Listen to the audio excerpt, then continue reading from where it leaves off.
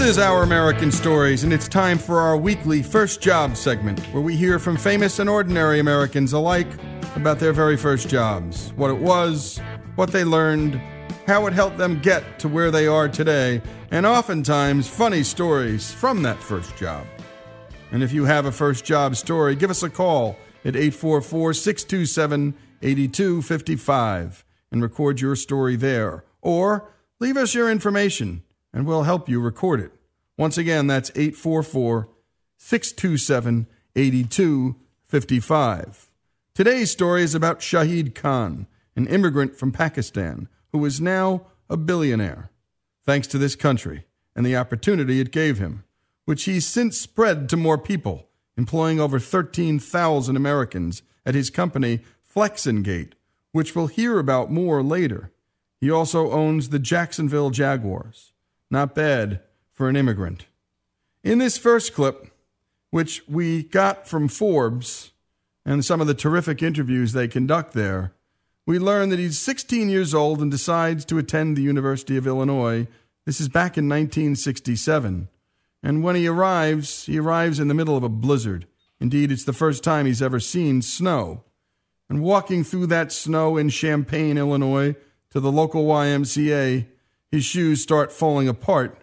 Was he ever wondering whether he just made, at this moment in his life, a big mistake? It was, I'd never experienced anything like this. And the feeling you get when snow kind of permeates your shoes, and you go through the socks, I have that to this day, where I'm hardwired, I can sense something like that.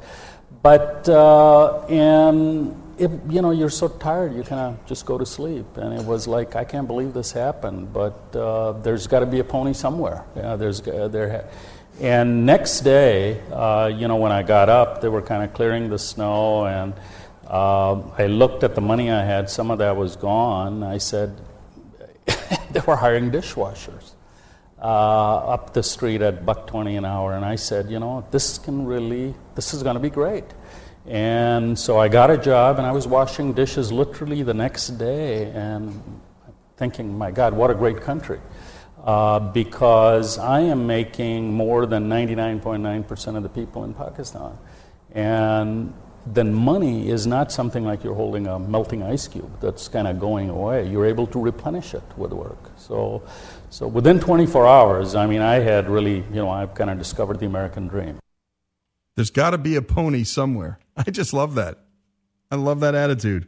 So he graduates at 21 with a mechanical engineering degree. While at Champaign at the University of Illinois, he meets his bride. But this was a pretty tough time economically, even for a guy with an engineering degree. And remember, he's an immigrant from Pakistan, so he has to hit the pavement. Let's take a listen to more. In the 70s, when there was no connectivity, obviously, email or how you got your resume out, I went door to door because, I was a foreign student, but you could work legally in those days for 18 months. And I would start off in the morning, just going door to door, industrial parks and what have you, and I did that for several months. And then one day, this blacksmith shop, of all places in Urbana, was looking for somebody to come in and do everything. Weld, grind, and, I was able to get the job.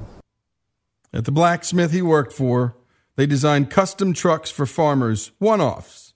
Shahid says that's how trucks were sold in those days, and they used to weld all these parts together.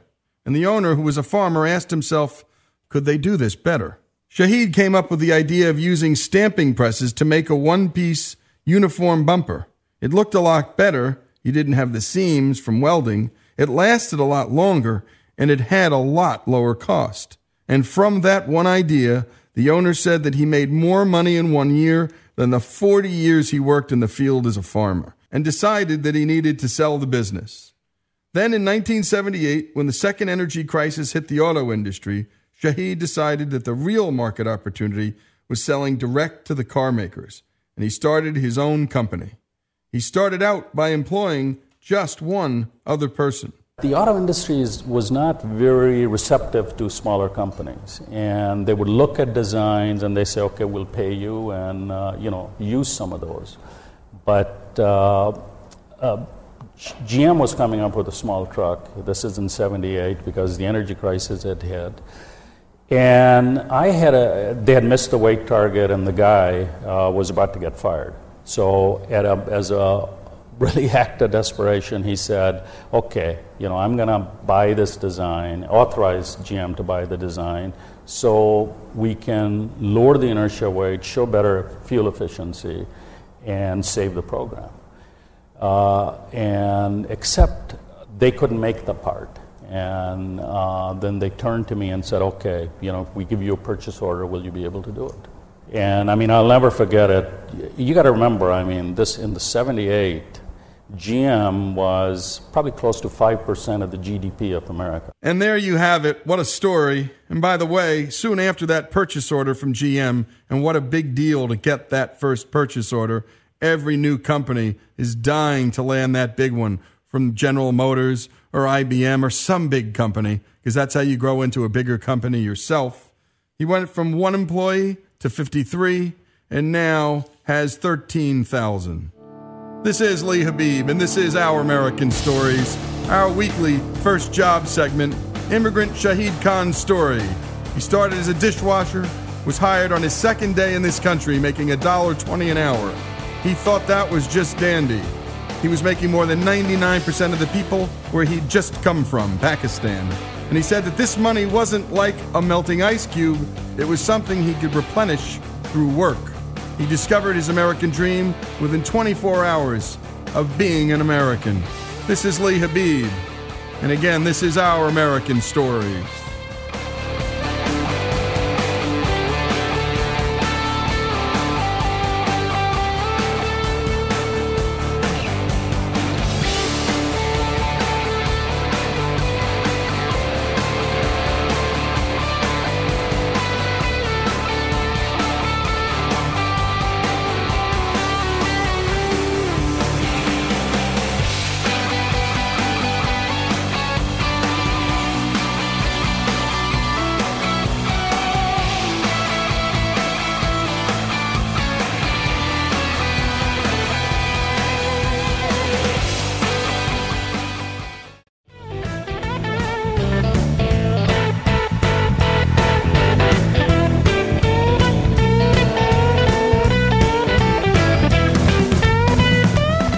And we continue here on Our American Stories, and we broadcast out of a small college town called Oxford, Mississippi, about an hour south of Memphis, Tennessee.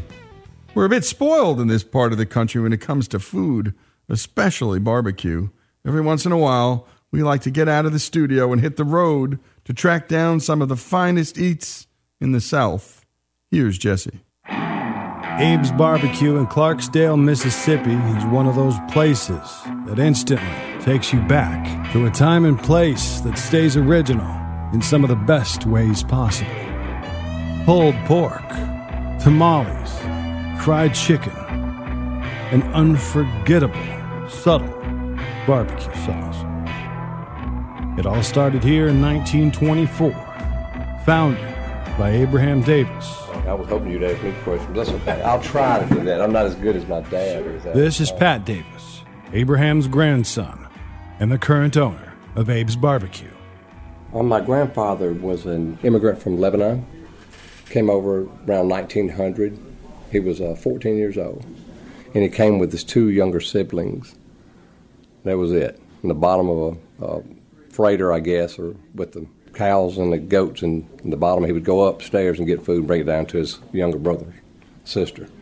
Then he somehow got to North Mississippi. I don't know how that happened. As he got a little bit older, he started peddling to the farm workers.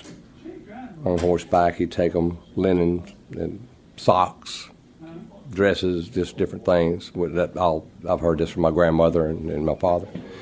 In 1924, he started, wasn't Abe's Barbecue, it was Delta Inn, but it was actually just a barbecue shack, a one-room deal on 4th Street and Florida. That was the intersection. Sometimes I guess it was in the 40s, that was the main drag that he was on. They moved it to where we are now. The main drag came sort of like a bypass. So he moved from the 4th Street location to this location here. And they built this building. This is the second building on this lot. It was built in 1959. So we've been in this building since 1959, on this lot since the mid-40s, from what I've heard. Located at the intersection of Highways 49 and 61, this is one of several places in the state of Mississippi, believed by many to be Robert Johnson's legendary crossroads, which brings in tourists by the busload. People from all over the world. I mean, it really is amazing to see the folks that do come through. Clarksdale isn't just a tourist attraction. It's a real place, and so is Abe's Barbecue.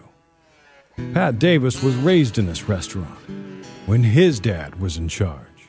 I mean, he would leave me here with 2 guys back, I guess I would have been in the early 70s. I was 11, 12 years old, and we'd all, they took care of me like, uncles, and we'd run the place by ourselves. This was in the afternoon when Dad would go home and take a break. He would work in the morning and come back in the evening. It's not uncommon to see a customer loading up on a case of Abe's barbecue sauce. They sell it at the counter, and you can buy it online at abesbarbecue.com. It makes for some of the best pulled pork sandwiches you've ever had. We cook with pecan wood. Try to use pecan all the time, like a hickory tree. And because it's hard to get hickory here. We do have a lot of pecans. We have pecan orchards, so it's easier to get pecan wood. And I think that the difference, you could cook barbecue at your house over a smoker. I can cook it at my house over a smoker. That's basically the same, But the barbecue sauce is where it's different, I think. Our sauce is on the tangy side. It's not sweet. People just tend to gravitate towards it. They like it. Well, most do. And I have people that don't like it. I had a guy come in a couple of months ago from Memphis, and he's never been through here, ate it. He said, man, I didn't like it at all. So I just didn't charge him. So he left. Promise you, came back within like 10 days. He said, man, I don't know what it is. It hit me. He said, a couple of days ago, I got to get one more of those things. He said, he came back and paid for the one he ate. I didn't charge him for it, too. Yeah, it was a pretty cute story. Abe's also has some incredible tamales. It's a staple here in Mississippi from generations of Mexican labor. They made them and sold them in little push buggies. Daddy did tell me that, down on the city streets. And I guess maybe when they went home during the off season, people missed them. So my grandfather apparently learned how to make it from someone, and we make them now. Well, we don't actually make them now. We have someone make them for us, and we cook them here. We get them here. But we have made them back in the mid-'70s to in about the middle '80s. But it was a job. And then the guy that was making them back here with us couldn't make them anymore, so we just found someone to make them for us. Mississippi being the clash of cultures that it sometimes is, the founder of Abe's did the right thing. A group of young black students were sent or were coming to restaurants, and if they came to Abe's and grandfather let them in. Most other restaurants did not let them in, and I think the other Lebanese family at Rest Haven let them in their restaurant. And Dad said there were the only 2 restaurants in town that weren't in a lawsuit. I think we get along really well in this town. People may say, there's a lot of racism. I'm sure you have your pockets of trouble, but overall, Clarksdale has a really good-hearted community, all of them, I've moved off before, but it's not home. You come back, it's still, I can go to Walmart, man, I just love to see people, hey, everybody. You know them or you know somebody in the family. Wintertime is good because we got a lot of hunters coming in and families coming back for Thanksgiving with their families, to be with their parents or grandparents. So the holidays are good, hunting season's good. We have downtime when the farmers start getting in the field here in another week or two. Well, they would like to be there in another week or two. We'll have rain for another week or two. But when the farmers start planting, we slow down because they're can't. And then it gets better for us in the summertime because they're sort of laid back on the farming part. Then when they start harvesting, we get slow again. Back to that regular cycle. Hunting season starts back up and holidays start piling on, so we pick back up again.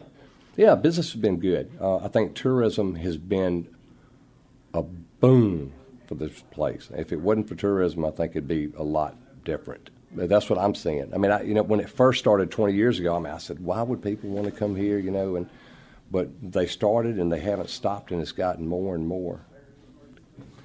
Every year we have we've had it for the last, it seems like 20 years, a Juke Joint Festival in April. And they send a group, 4 or 5 bands that play at different intervals outside. And we have people outside. Well, a couple of years ago it was raining.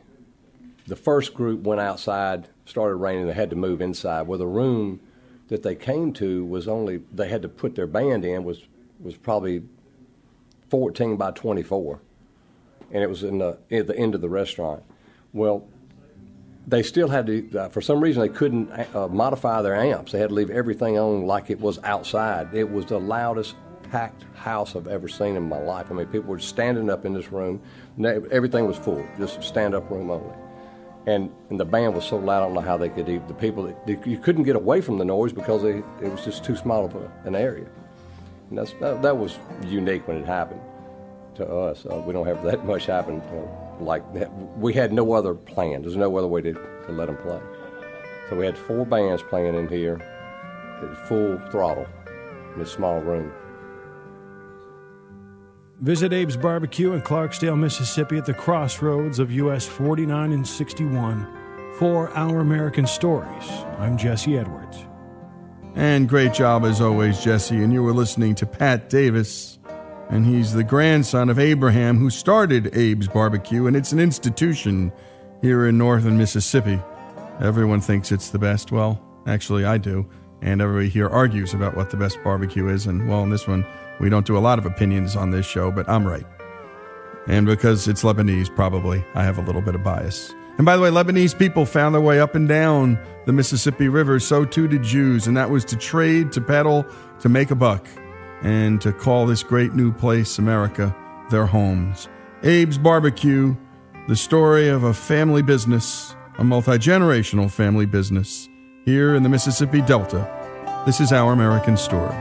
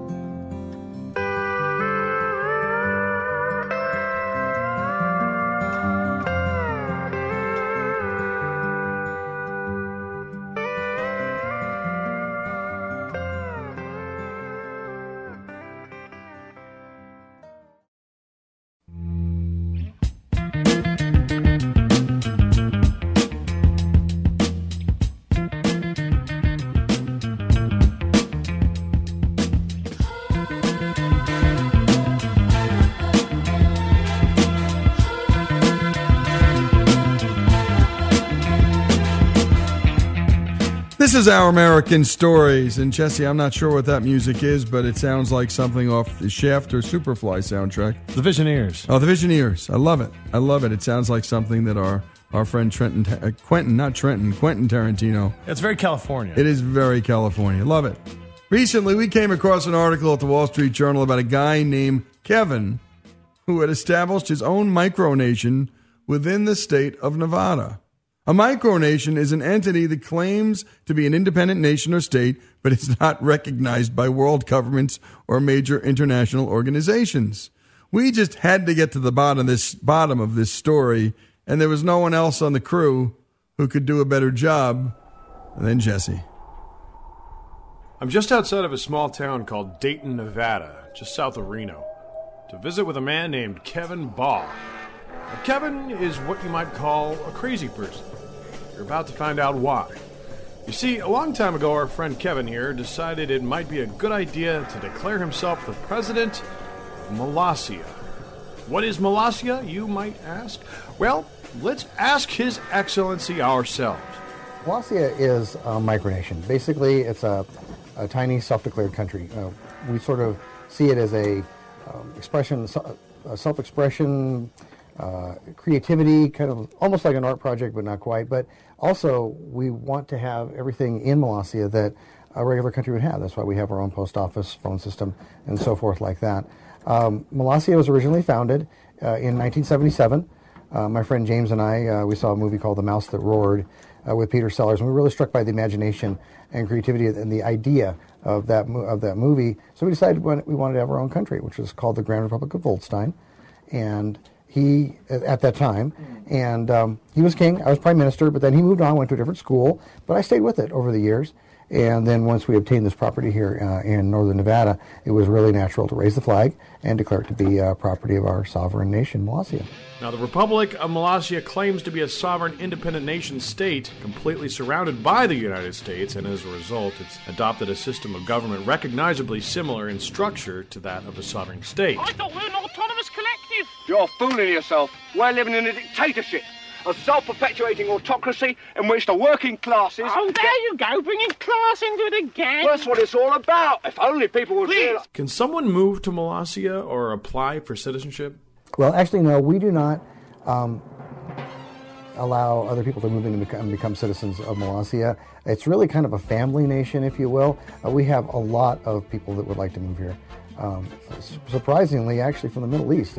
We have a lot of inquiries, people who want to come here on a regular basis. I'll get about a half a dozen a week of folks that want to move here. I think partially because they would like to, come into the U.S. They see this as a way to get here. But Molossia is only open to really our current citizens and our family members. Does the United States government care that you've declared yourself a sovereign nation? The U.S. has never really had a problem with Molossia, at least as far as I know. I'm sure they snoop around our website because they tend to do that.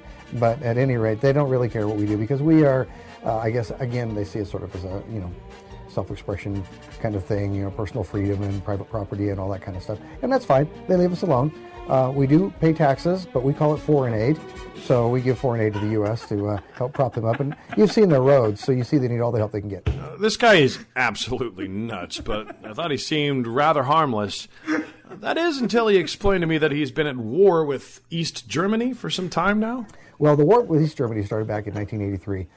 It's really back in the midst of times because I don't honestly remember even starting this war. But at the time I was the prime minister, it was the Grand Republic of Volstein at that time, and I was the prime minister, and I was also serving with the U.S. Army in Europe back in the Cold War days. So every now and again, they would roust us up out of our sleep, and we'd have to jump in our tanks and go, stand a post because it was, the time when you had to sort of do that. November of 83, when I was still prime minister, I guess I was rousted out of my sleep one too many times. So I decided to declare war on East Germany.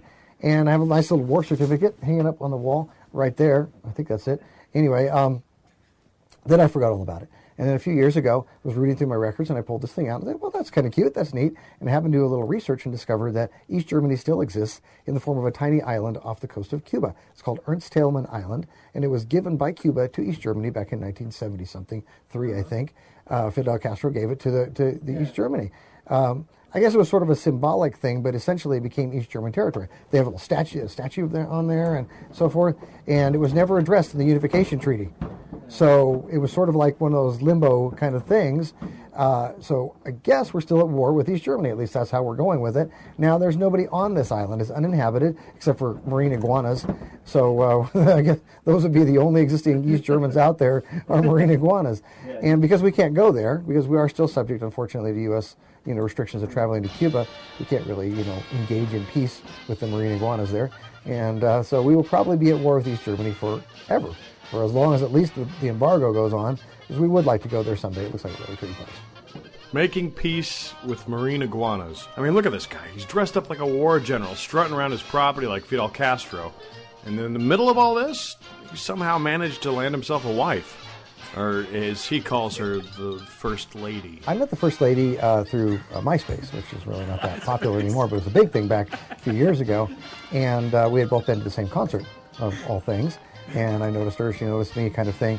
And we sort of started communicating that way. And I didn't really present myself as kind of like it's like a separate thing. It was my civilian me, my non-president me, and then the president me. I didn't really present myself as the president, just as the guy down the road. But, being a smart lady, and she is, she Googled me and figured out that I was, in fact, the president of the country.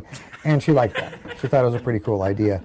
So she came into our relationship, it's been almost 5 years now, came into our relationship knowing that I was the president of the country and very happy with it. And she's had a good time with it ever since. What are some of, like, your house rules or laws, I guess you would call them? Like all countries, Molossia has its own customs standards, and there are certain things that can't be brought into the country. They are rather unique because we are a rather unique country.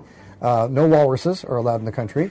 There was a cartoon strip called Bloom County a few years ago, and one of the opening splash things always was a little sign next to a meadow under a tree, and one time it said no walruses, and my number 2 son and I thought that was pretty funny, so we put that on there. No catfish can be brought in the country. It's not like we have a problem with catfish here in Molossia. We're in the desert, but they're banned because we were going to be in FHM magazine a few years ago, and FHM magazine bumped us for an article about guys that catch catfish with their hands. They're called noodlers.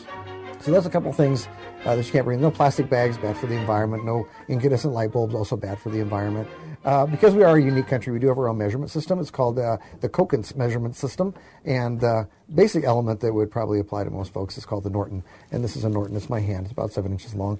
And if you ever have to measure something, you go somewhere, you can use your hands to measure. It's kind of convenient. But we really did that to be unique.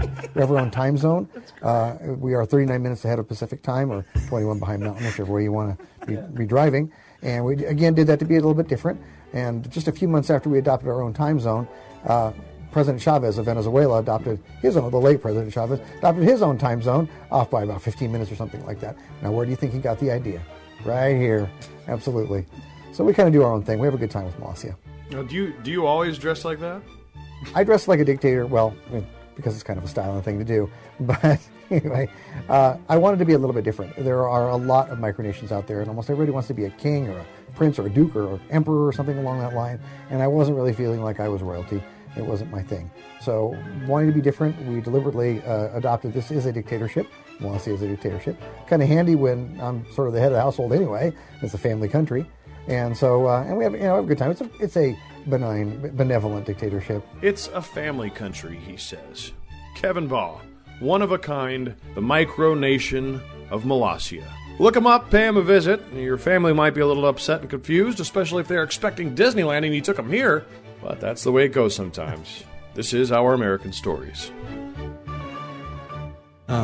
Thank you for that, Jesse. He has his own time zone.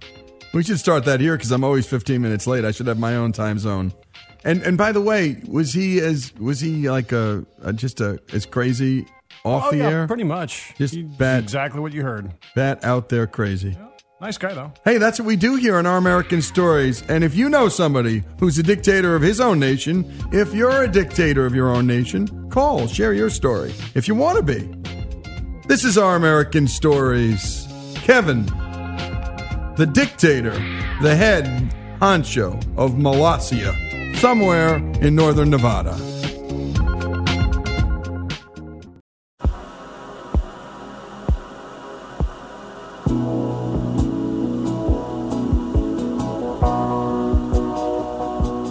And we continue with Our American Stories, and we love telling stories about everything here on this show, and we love music, which is why we especially love this next recurring segment, and that is the story of a song. And we've done some terrific ones. Georgia on My Mind, There Goes My Life, All the Single Ladies, Peg by Steely Dan, Why Me, Lord, Chris Christopherson, and Light My Fire. And we have Ray Manzarek telling that story. He's passed on, but we captured one remarkable story from a musician's standpoint, the keyboardist from The Doors, telling the story of that song. And today we're going to talk about 10cc's I'm Not in Love. It's one of rock's greatest love songs. Work on the song began in late 1974 and was finished in 1975 so that it could be included in the band's groundbreaking album, the original soundtrack. Here's Greg Hengler with A Story of a Song. I'm Not in Love was released in the U.S. in early May, making the Hot 100 2 weeks later. It steadily climbed the charts until it made number 2 on July 26th, where it stalled for 3 weeks, kept from number 1 by Van McCoy's disco classic, The Hustle, the Eagles' One of These Nights, and the Bee Gees' Jive Talkin'. Guitarist Eric Stewart was inspired to write I'm Not in Love after his wife asked him why he didn't say I love you more often to her. Stewart told her, well, if I say every day I love you, it's not going to mean anything eventually. And that statement stuck in my head and led me to try to figure out another way of saying it. And the result was I chose to say I'm not in love, while subtly giving all the reasons throughout the song why I was totally in love. Here to tell the story of the song are band members Eric Stewart, Graham Goulman, Lowell Cream, and Kevin Godley. There was always still this desire to go one better with a song and do something different with it. Hence, I'm Not in Love. The way that song developed, which, looking back on it, it was astounding. We ever released it. We ever got it out. We ever got it finished. The title was Eric's. We've been discussing writing a love song, but I don't think we wanted to write a cliche. And I'm Not in Love was the perfect title. I wrote all the words completely, and I took it into the studio. And Graham Goulman said, "I'll finish it with you. I think there's a great idea there." So we sat down, we completed it. Graham put some lovely chords into it. And we went in the studio to record it as a bossa nova. Congos and things and bongos. I'm not in love, so don't forget it. It's just a silly phase I'm going through. When we heard it back, everyone was underwhelmed, I think is the best word. And it was... nobody had the real enthusiasm to carry on with it. It sounded so underwhelming. Yeah, I hated it. Oh, sure, I say I didn't like it particularly. I didn't get it particularly. There was something in there, and we all recognised there was something in there, but that treatment didn't really bring it to life. We weren't really sure what we could do with it. I think I said at the time, well, why don't we do it with voices, no instruments, just all a tsunami of voices, wash of voices. Probably out of desperation, really, trying to come up with something to make this thing come to life. I said, what do you mean a cappella? We all sing without a backing. He said, no, the backing track. Let's do the whole backing track with voices, like a massive choir, the biggest choir you can imagine. I said, great. How do we do it? How do we do that? There's only 4 of us. And Lowell said, tape loops. I said, great. All right. Let's do it.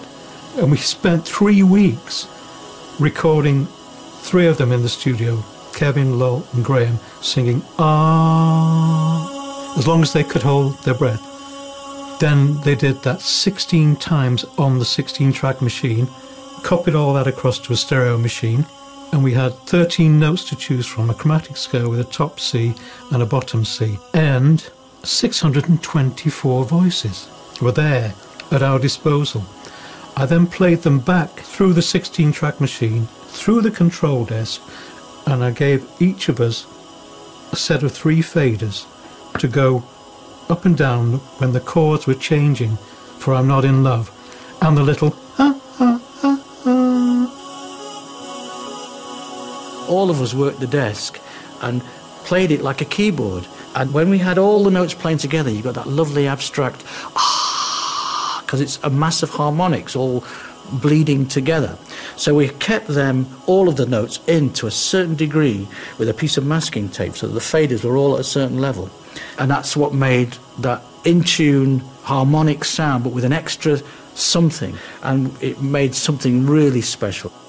Originally, I think we were going to do it with just voices, nothing else.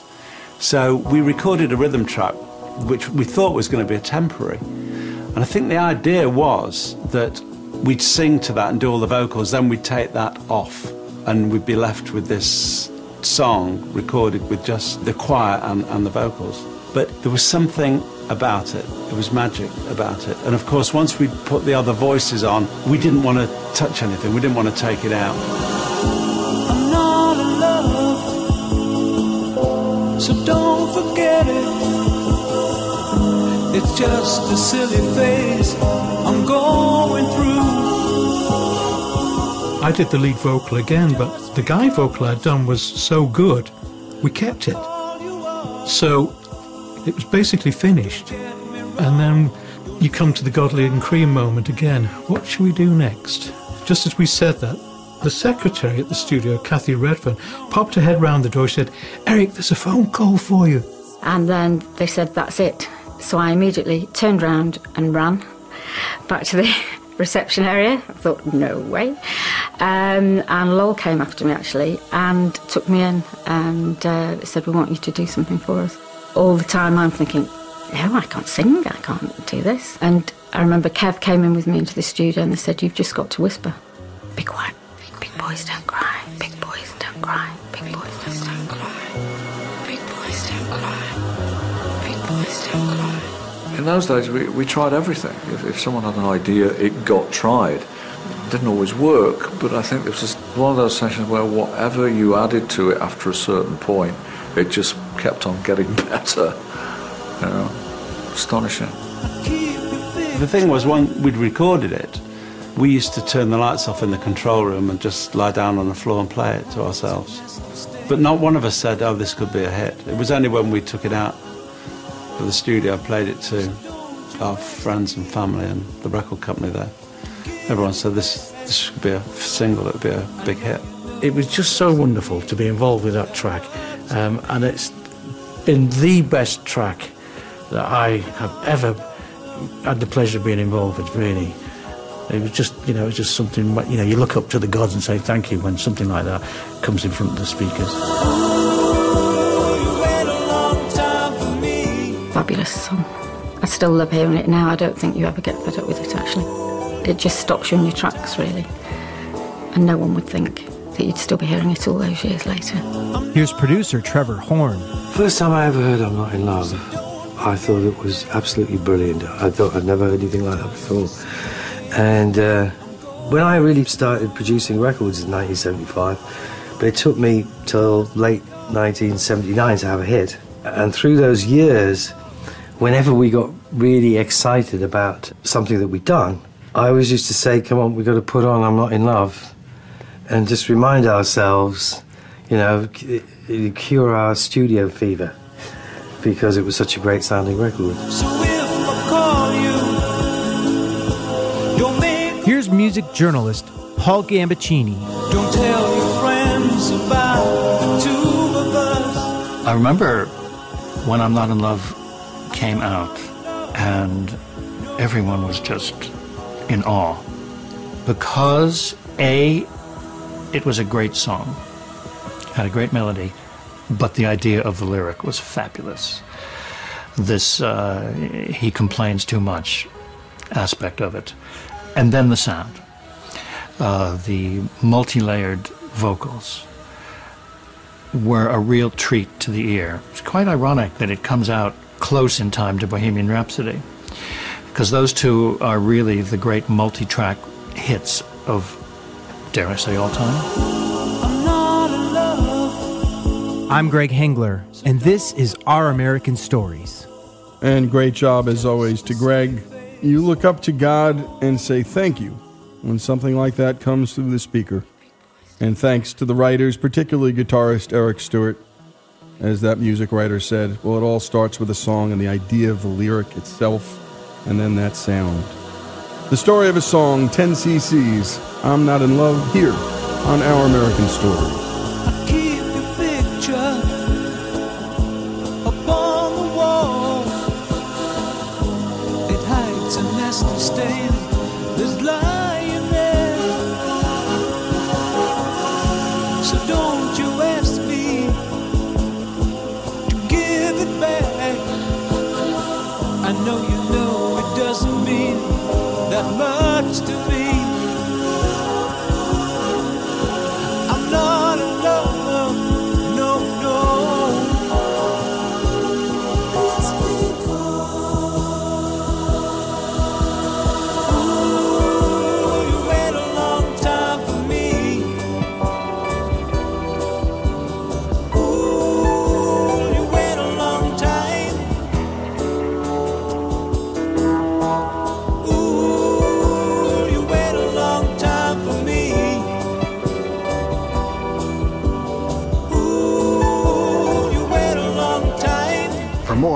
to ouramericannetwork.org and sign up for our weekly newsletter. I'm not alone, so don't forget it. It's just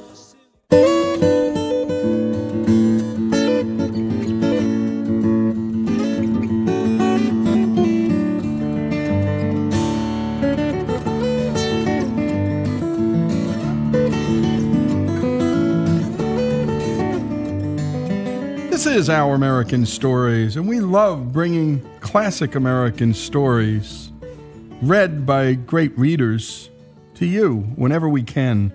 And in the past, we've done Vincent Price reading The Raven, and that's Edgar Allan Poe's epic poem. We had a great reading from Walt Whitman's O Pioneer, O Pioneer. We heard a great reader read parts and excerpts of Thomas Paine's Great Common Sense, Emerson's Self-Reliance, and of course we heard Robert Frost read Robert Frost, and there's nothing like hearing Robert Frost read his own work. And today, we bring you a short story by Ernest Hemingway entitled A Day's Wait, and it's read by actor Stacy Keach. It was first published in Hemingway's 1933 short story collection, Winner Take Nothing, about a 9-year-old boy who's sick during a cold winter. He came into the room to shut the windows while we were still in bed, and I saw he looked ill. He was shivering, his face was white, and he walked slowly as though it ached to move. "What's the matter, Schatz?" "I've got a headache." "You better go back to bed." "No, I'm all right." "You go to bed. I'll see you when I'm dressed." But when I came downstairs, he was dressed, sitting by the fire, looking a very sick and miserable boy of 9 years. When I put my hand on his forehead, I knew he had a fever. "You go up to bed," I said. "You're sick." "I'm all right," he said. When the doctor came, he took the boy's temperature. "What is it?" I asked him. 102. Downstairs, the doctor left 3 different medicines in different colored capsules with instructions for giving them. One was to bring down the fever, another a purgative, the third to overcome an acid condition. "The germs of influenza can only exist in an acid condition," he explained. He seemed to know all about influenza and said there was nothing to worry about if the fever did not go above 104 degrees. This was a light epidemic of flu, and there was no danger if you avoided pneumonia. Back in the room, I wrote the boy's temperature down and made a note of the time to give the various capsules. "Do you want me to read to you?" "All right, if you want to," said the boy. His face was very white, and there were dark areas under his eyes. He lay still in the bed and seemed very detached from what was going on. I read aloud from Howard Pyle's Book of Pirates, but I could see he was not following what I was reading. "How do you feel, Schatz?" I asked him. "Just the same, so far," he said. I sat at the foot of the bed and read to myself while I waited for it to be time to give another capsule. It would have been natural for him to go to sleep, but when I looked up, he was looking at the foot of the bed, looking very strangely. "Why don't you try to go to sleep? I'll wake you up for the medicine." "I'd rather stay awake." After a while, he said to me, "You don't have to stay in here with me, Papa, if it bothers you." "Doesn't bother me." "No, I mean, you don't have to stay if it's going to bother you." I thought perhaps he was a little light-headed, and after giving him the prescribed capsules at 11 o'clock, I went out for a while. It was a bright, cold day, the ground covered with a sleet that had frozen, so that it seemed as if all the bare trees, the bushes, the cut brush, and all the grass in the bare ground had been varnished with ice. I took the young Irish setter for a little walk up the road and along a frozen creek, but it was difficult to stand or walk on the glassy surface, and the red dog slipped and slithered, and I fell twice, hard, once dropping my gun and having it slide away over the ice. We flushed a covey of quail under a high clay bank with overhanging brush, and I killed 2 as they went out of sight over the top of the bank. Some of the covey lit in trees, but most of them scattered into brush piles, and it was necessary to jump on the ice-coated mounds of brush several times before they would flush. Coming out while you were poised unsteadily on the icy, springy brush, they made difficult shooting, and I killed 2, missed 5, and started back, pleased to have found a covey close to the house, and happy there were so many left to find on another day. At the house, they said the boy had refused to let anyone come into the room. "You can't come in," he said. "You mustn't get what I have." I went up to him and found him in exactly the position I had left him, white-faced, but with the tops of his cheeks flushed by the fever, staring still as he had stared at the foot of the bed. I took his temperature. "What is it?" "Something like 100, I said. It was 102 4/10. "It was 102, he said. "Who said so?" "The doctor." "Your temperature is all right," I said. "It's nothing to worry about." "I don't worry," he said, "but I can't keep from thinking." "Don't think," I said. "Just take it easy." "I'm taking it easy," he said, and looked straight ahead. He was evidently holding tight onto himself about something. "Take this with water." "Do you think it will do any good?" "Of course it will." I sat down and opened the pirate book and commenced to read, but I could see he was not following, so I stopped. "About what time do you think I'm going to die?" he asked. "What?" "About how long will it be before I die?" "You aren't going to die. What's the matter with you?" "Yes, I am. I heard him say 102. People don't die with a fever of 102. That's a silly way to talk." "I know they do. At school in France, the boys told me you can't live with 44 degrees. I've got 102. He had been waiting to die all day, ever since 9 o'clock in the morning. "You poor shots," I said. "Poor old shots. It's like miles and kilometers." "You aren't going to die. That's a different thermometer. On that thermometer, 37 is normal. On this kind, it's 98. "Are you sure?" "Absolutely," I said. "It's like miles and kilometers. You know, like how many kilometers we make when we do 70 miles in the car?" "Oh," he said. But his gaze at the foot of the bed relaxed slowly. The hold over himself relaxed too, finally. And the next day it was very slack. And he cried very easily at little things that were of no importance. A different glimpse into the usual machismo that you get in a Hemingway novel, for sure. And that's Stacy Keach, and no one reads anything like he does. As they say, he could read the phone book. Winner Take Nothing. A Day's Wait is the story. Pick up Winner Take Nothing if you want to hear the rest of them. Short stories. Hemingway may have been the greatest short story writer this country's ever seen. This is Our American Stories.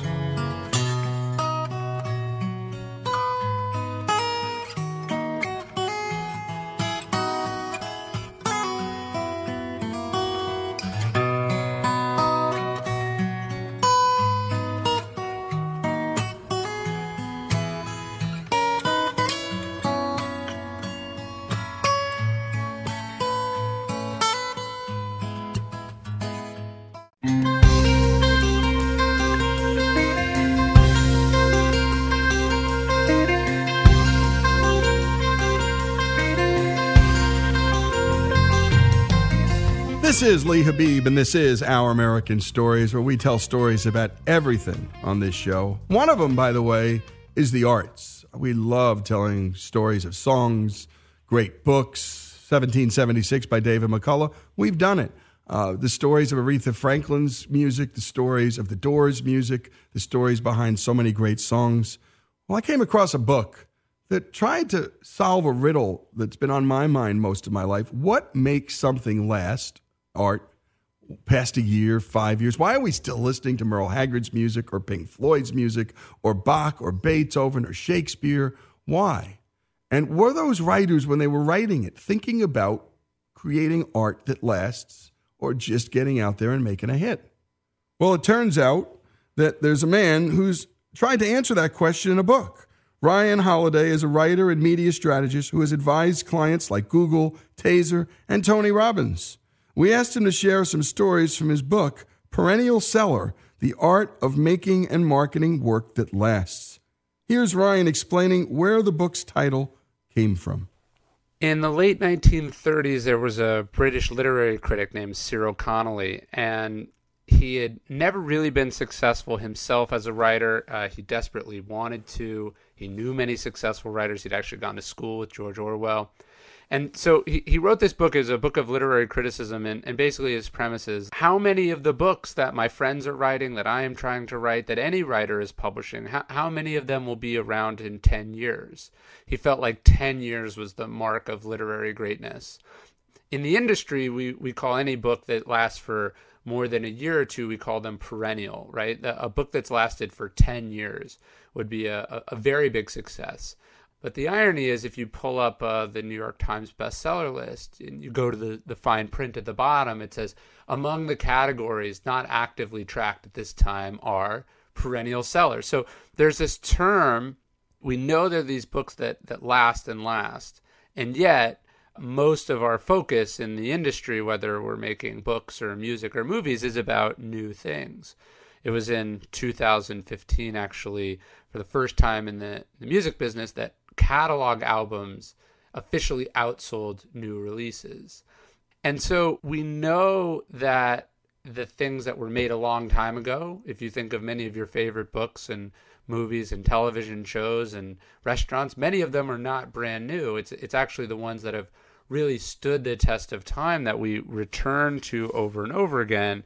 And yet it's strange where most of the energy in these industries go. And so what's so fascinating about Cyril Connolly's sort of journey is he's writing about this, but then can he actually do it, right? You know, he's writing a book about creating lasting, enduring work. Well, I was fascinated by the idea of, like, could he actually do it? Was he sort of like a literary Babe Ruth? Could he hit the ball where he set out to hit it, where he pointed and told the crowd or the pitcher that he was going to hit it?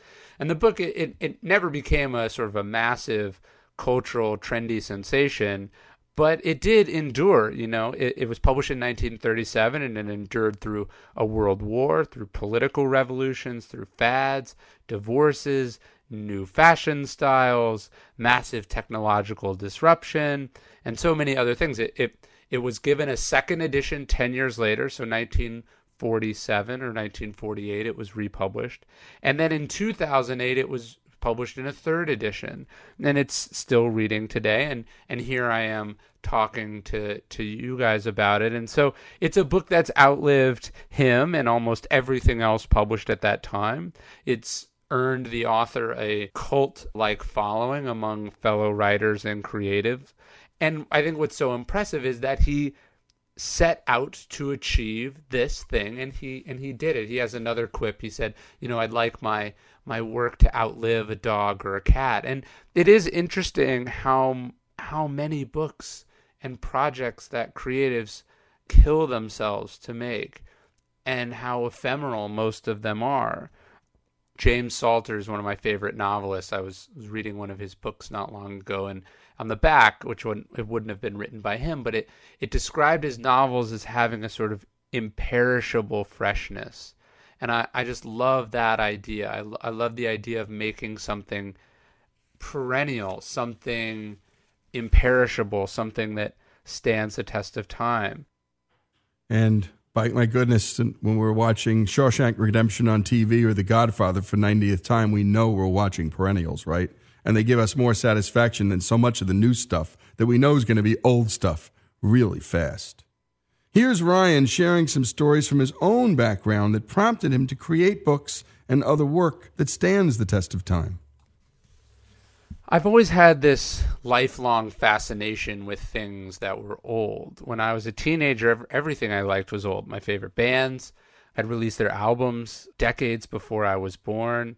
They were still going strong by the time I came around. I remember picking up The Great Gatsby in high school and thinking how incredible it is that this book that was written to be a critique of the jazz age, right? It was a timely periodical, could have endured and somehow been so timeless and true, even to a random high schooler in California, 60 plus years later. And my first job as a writer, I was a research assistant to an author named Robert Greene, who wrote a book called The 48 Laws of Power. This was a book that didn't hit the bestseller list until a decade after it had come out. And yet, quietly and slowly, it sold more than 1 million copies and been translated into dozens of languages. I would guess that in 100 years from now, people would still be reading it.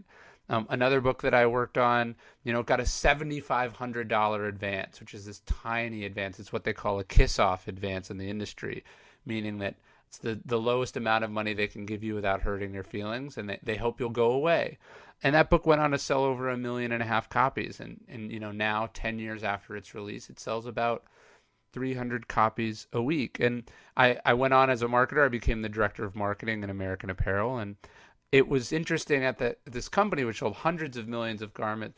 Every year, the best-selling items were the items created at the beginning of the company's trajectory. It was, and they had this mission of making things that would be sold in vintage shops in the future. And I just love this idea of making things that can last. With my own books, perhaps the readers haven't heard of me, or they certainly wouldn't have seen me on the New York Times bestseller list for the most part.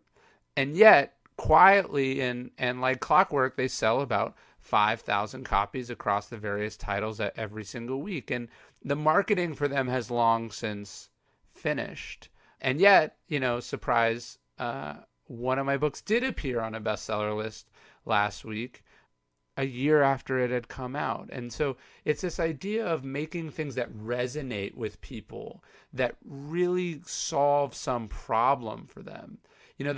The best book to have written as a creative would have been What to Expect When You're Expecting, because every day in every part of the world, a couple gets pregnant and they don't know what to do. And so I'm fascinated by that kind of work, the work that endures. And it saddens me that so much work that is made doesn't endure. And so I was fascinated by this question of sort of what similarities do these works have in common. And I set out, I interviewed all sorts of authors and editors and producers and marketers and entrepreneurs, and I tried to get to the bottom of what makes things last. And I found a few things. I think first is that work needs to be unique. If it's very hard for it to endure if it is not definitive, if it doesn't stand alone. And yet, on the other hand, it should do a very simple job. I think one of my editors said to me one time, she said, "Ryan, it's not what a book is, it's what a book does." And by that she meant it has to do something for the reader. It's not necessarily about what it does for the creator, it's about what it does. So what to expect when you're expecting it, it helps you with this difficult time in your life. And I think that's what the best work does. It's this question, this is a blank that does blank for blank. If you can't fill those in as a creator, you're going to have a lot of trouble. I was interested in the test that Max Martin, one of the greatest songwriters, certainly the most prolific and popular songwriters of all time, he's written for everyone from Celine Dion to the Backstreet Boys to Bon Jovi to Taylor Swift, and he subjects his music to what he calls the car test. He gets in his car in Los Angeles, he puts the top down, he puts it on the stereo, and he drives up and down the Pacific Coast Highway.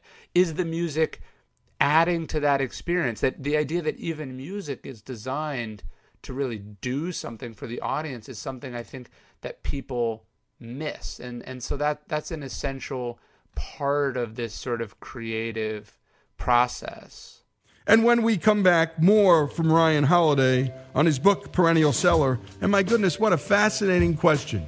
What makes things last? Not just art, products, heck, maybe even a marriage. More after these messages.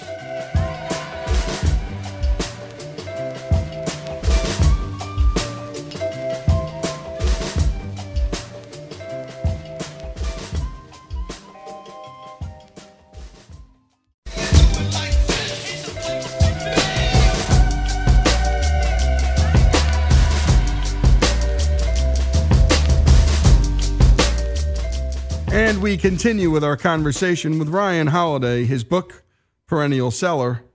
And here's Ryan telling the story of how stumbling onto a band influenced the rest of his life and the rest of his career. In 2001, I would have been maybe 14 years old, and I was trying to illegally download a Metallica song on the pirating site Audio Galaxy, and I accidentally downloaded a song by the band Iron Maiden. I don't remember what Metallica song I was trying to download, but the one that I did get is etched in my memory. It was a song called Hallowed Be Thy Name by Iron Maiden. And I couldn't have known that as a 13-year-old or a 14-year-old that 7-minute song, I think it's about a condemned man's last night on earth, that this song would take me on this strange journey, that I'd see the band many times over the next 17 years, over many different presidents, that even contained within that song would be lessons that I would help me make a living as a writer. But a few weeks ago, I was in San Antonio and I saw Iron Maiden play a sold-out show. It would have been, 20,000 people in the audience. And next to the same friend that I'd remembered telling on Instant Messenger about this band that I'd just heard of. And in front of us was this 4-decade-old heavy metal band from East London that since 1975 had produced 16 studio albums, a dozen live albums, 24 world tours, literally thousands of concerts in 60 countries. They'd sold close to 100 million albums. They'd hit number 1 5 different times, 15 million social media followers, 250 million streams on Spotify, which is more than Prince or Madonna. This is a band that hasn't been on the radio since, really ever. And what Iron Maiden is, and what they inspired in me, and why I think they're a lesson to most creatives, is that they are perennial in the sense that they have an audience that they own, that they perform exclusively for, right? So most bands are trying to put out a single to be on television, to be on the radio, to get new fans. And Iron Maiden has said, that their lead singer, Bruce Dickinson, he said, we're like farmers. We have our field, and we're tilling that field. We don't really care what's going on these other fields. There's supposedly a story between the lead singer of Iron Maiden and the manager of Iron Maiden and at an industry event, and some young agent came up to him and said, look, I admire, he said this to Iron Maiden's manager, he said, I admire what you do. It's just incredible, the success that you've had. And the manager said to him, you probably think that I'm in the music business. And the guy said, yeah, of course. And he said, I'm not in the music business. He said, I'm in the Iron Maiden business. And what he meant is that he didn't care about trends or fads or what everyone else is doing.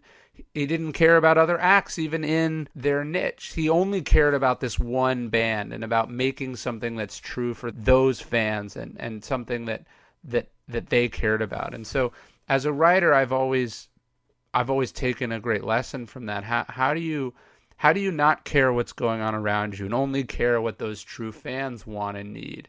And how do you make something special that goes to some core part of the human experience for them and make it so good that they want to invite other people to join that exclusive sort of community or cult or club with you?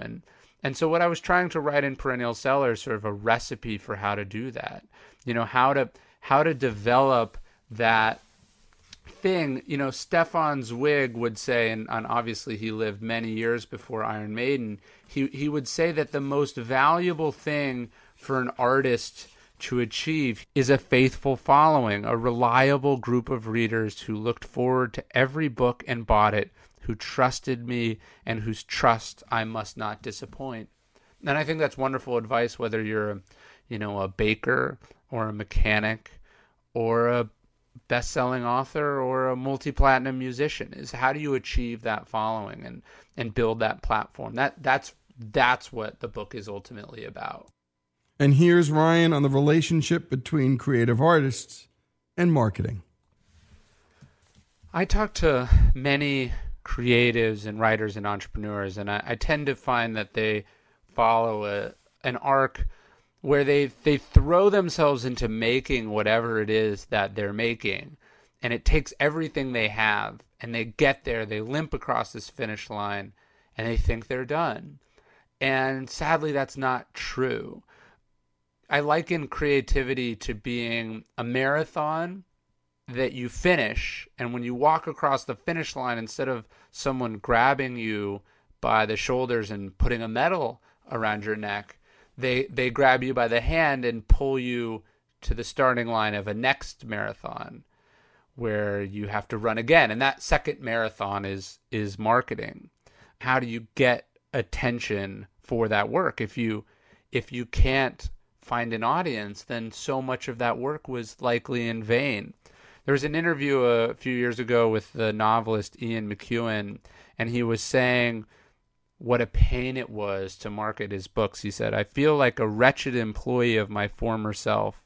My former self being the happily engaged novelist who now sends me, a kind of salesman, out on the road to hawk this book.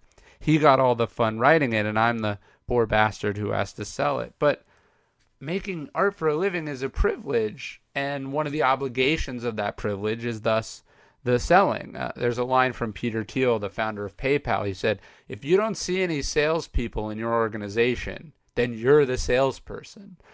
Who's going to pitch your work if not you, right? Who's going to sell this thing if you're not interested in selling it?" And so that's what I end up telling a lot of creatives. There's no magical firm that you can hire. There's no magical button you can press. There's no magical media outlet. Even being on this wonderful show isn't going to guarantee that my book, Perennial Seller, is going to find all the people who are interested in finding it. And so if you're not going to do it, who will? Peter Drucker, the management expert, he said that each project needs someone who says, "I'm going to make this succeed," and then goes to work and does it. That has to be you. So I push creatives to think of marketing not even as an obligation, but as an essential part of the creative process. Can you be as creative in your media appearances, in your marketing, in your ways of getting customers as you were in writing every page, or developing the vintage of wine that you're selling, or the boots that you wanted to produce, right? How can that be as much of a canvas to paint on to make something special as the thing you made itself? And a lot of creatives fail at this. I mean, the shelves groan with unwatched movies and unread books, and our phones are filled with downloaded music and podcasts that we'll never get around to seeing. And so that urgency, that sense of I've got to make people care about this, is really the essential task of the writer or the creative of any kind. If you build it, they will not come. That is not how it works. You have to make them. You have to invite them one by one until the crowd is full, until the seats are filled. And that's why you did this work in the first place, right? Certainly no one slaves away on some creative or artistic project purely for their own satisfaction. Otherwise, why would they have ever released it in the first place? And so that idea of taking ownership of it is the difference, I think, between something that sells 5 copies and something that sells 5 million copies. And I think every artist would rather, whether they admit it or not, reach 5 million people than 5. And there you have it, Ryan Holiday, his new book, Perennial Seller, and essentially answering the question, what makes things last? From products to art, frankly, to a marriage or anything else you care about in your life. And by the way, I love the line, it's not important what a book is about. It's important what a book does to the reader.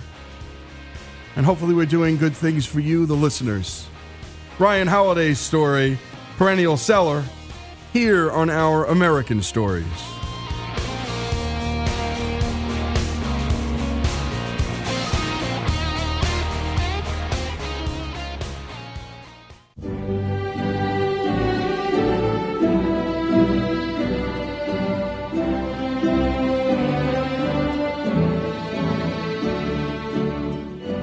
We continue with Our American Stories, and every mid-May through mid-June, we bring you the very best commencement speeches ever given. And this one is from Father Greg Boyle, who in 1986 became the pastor of the poorest Catholic parish in Los Angeles. What he didn't know was that the area also had the largest concentration of gang activity, and this was in a city that was known to be the gang capital of the world. While the criminal justice system treated incarceration as the sole means to end gang violence, Father Greg adopted a radical approach at the time: treat gang members as human beings. His Homeboy Industries is the largest gang intervention, rehab, and reentry program in the world. Here's Father Greg's commencement speech at Pepperdine University. Thank you very much for this kind and generous honor. President Benton called me some months ago and he said, "Greg, do you believe in free speech?" And I said, "Yes." And he said, "Good, you're giving one on April 28th.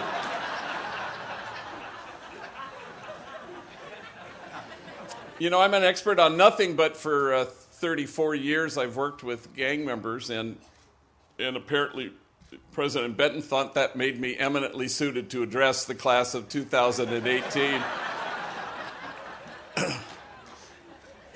You know, what Martin Luther King says about church could well be said about your time here at Pepperdine. It's not the place you've come to, it's the place you go from. And you go from here to create a community of kinship such that God, in fact, might recognize it. In fact, that is God's dream come true. No us and them, just us. You go to the margins not to make a difference, because then that's about you. You go to the margins so that the folks at the margins make you different. It's been the privilege of my life for 30 years to have been taught everything of value by gang members, and in the last few years they've taught me how to text, and so I'm really grateful to them, because I find it sure beats the heck out of actually talking to people, and I'm pretty dexterous at it, LOL and OMG and BTW, and the homies have taught me a new one, OHN, which apparently stands for, oh hell no. And I've been using that one quite a bit lately. So there I am in a car with two older vatos, Manuel and Poncho, and they do a variety of things at Homeboy. They're going to help me give a talk at a high school, and Manuel's in the front seat, and we're 15 minutes on the road when Manuel gets an incoming text. He reads it to himself, and he chuckles, and I say, "What is it?" He goes, "Oh, it's dumb. It's from Snoopy back at the office." Well, I just seen Snoopy. Snoopy gave me a big abrazo as the day was beginning. Snoopy and Manuel work together in the clock-in room, where they clock in hundreds and hundreds of gang members who work there. I would not want this job. This may come as a surprise. Gang members can occasionally be attitudinal. So I say, "Well, what's it say?" And Manuel says, "Oh, it's dumb. Let me find it. Oh, here it is. Hey, dog, it's me, Snoops. Yeah, they got my locked up at county jail. They're charging me with being the ugliest vato in America. You have to come down right now, show them they got the wrong guy."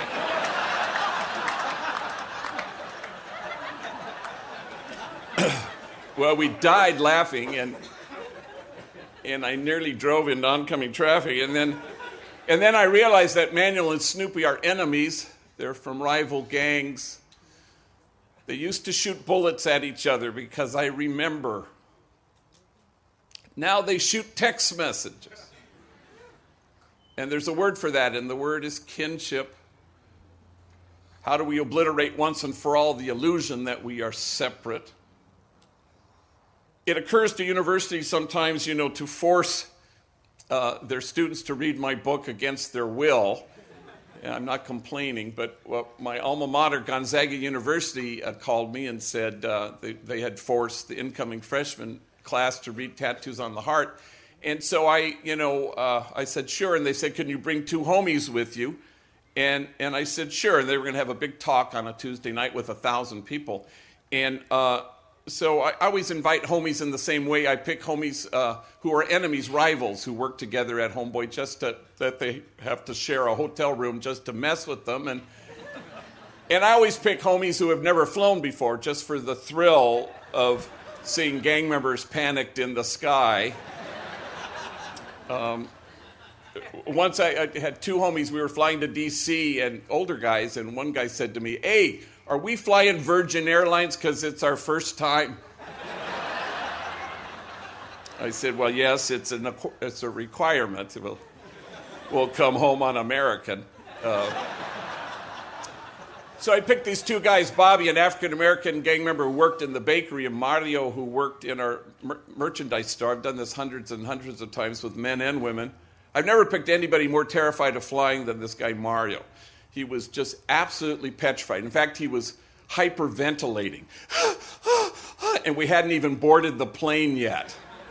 And so we're at Burbank Airport, and the big bay windows and Southwest Airlines, they don't have that hermetically sealed chute where you walk onto the plane, you walk out onto the tarmac like you're the president, and you climb the steps.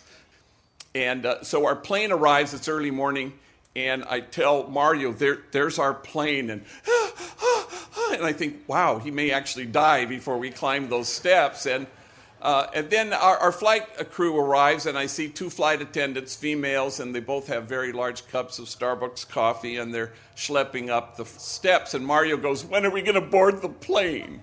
I said, as soon as they sober up the pilots.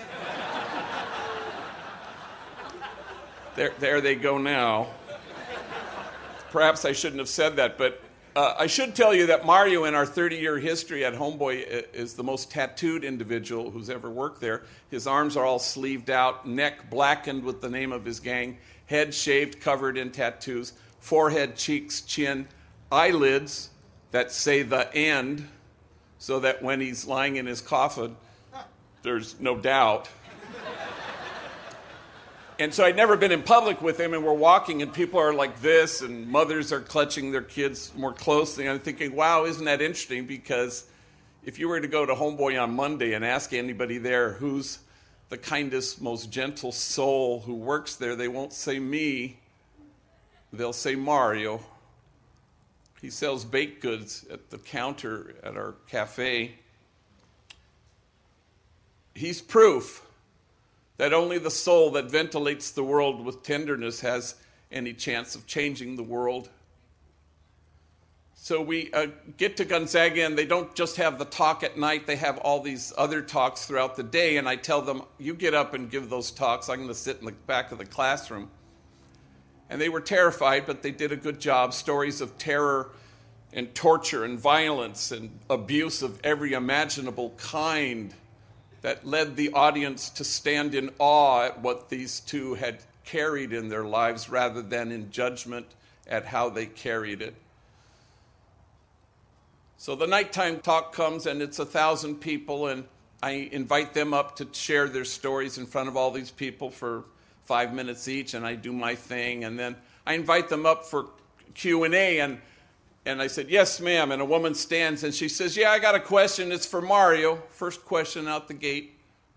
And Mario steps up to the microphone. He's a tall drink of water, skinny, and clutching the microphone, and he's terrified. Yes. And she says, well, you say you're a father and you have a son and a daughter who are about to enter their teenage years. What advice do you give them? What wisdom do you impart to them? And Mario clutches his microphone, and he's just terrified, and he's trembling, and he's getting a hernia trying to come up with whatever the hell he's going to say when finally he blurts out, and he stops, and he retreats back to his microphone-clutching, terrified retreat. But he wants to get this whole sentence out.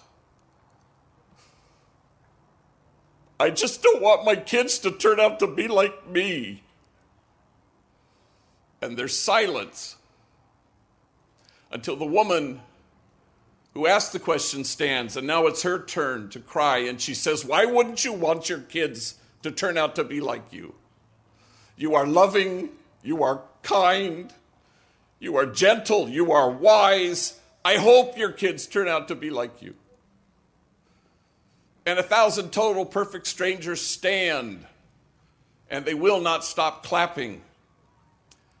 And all Mario can do is hold his face in his hands, so overwhelmed with emotion that this room full of people, strangers, had returned him to himself, and they were returned to themselves. And I think that's the only praise God has any interest in.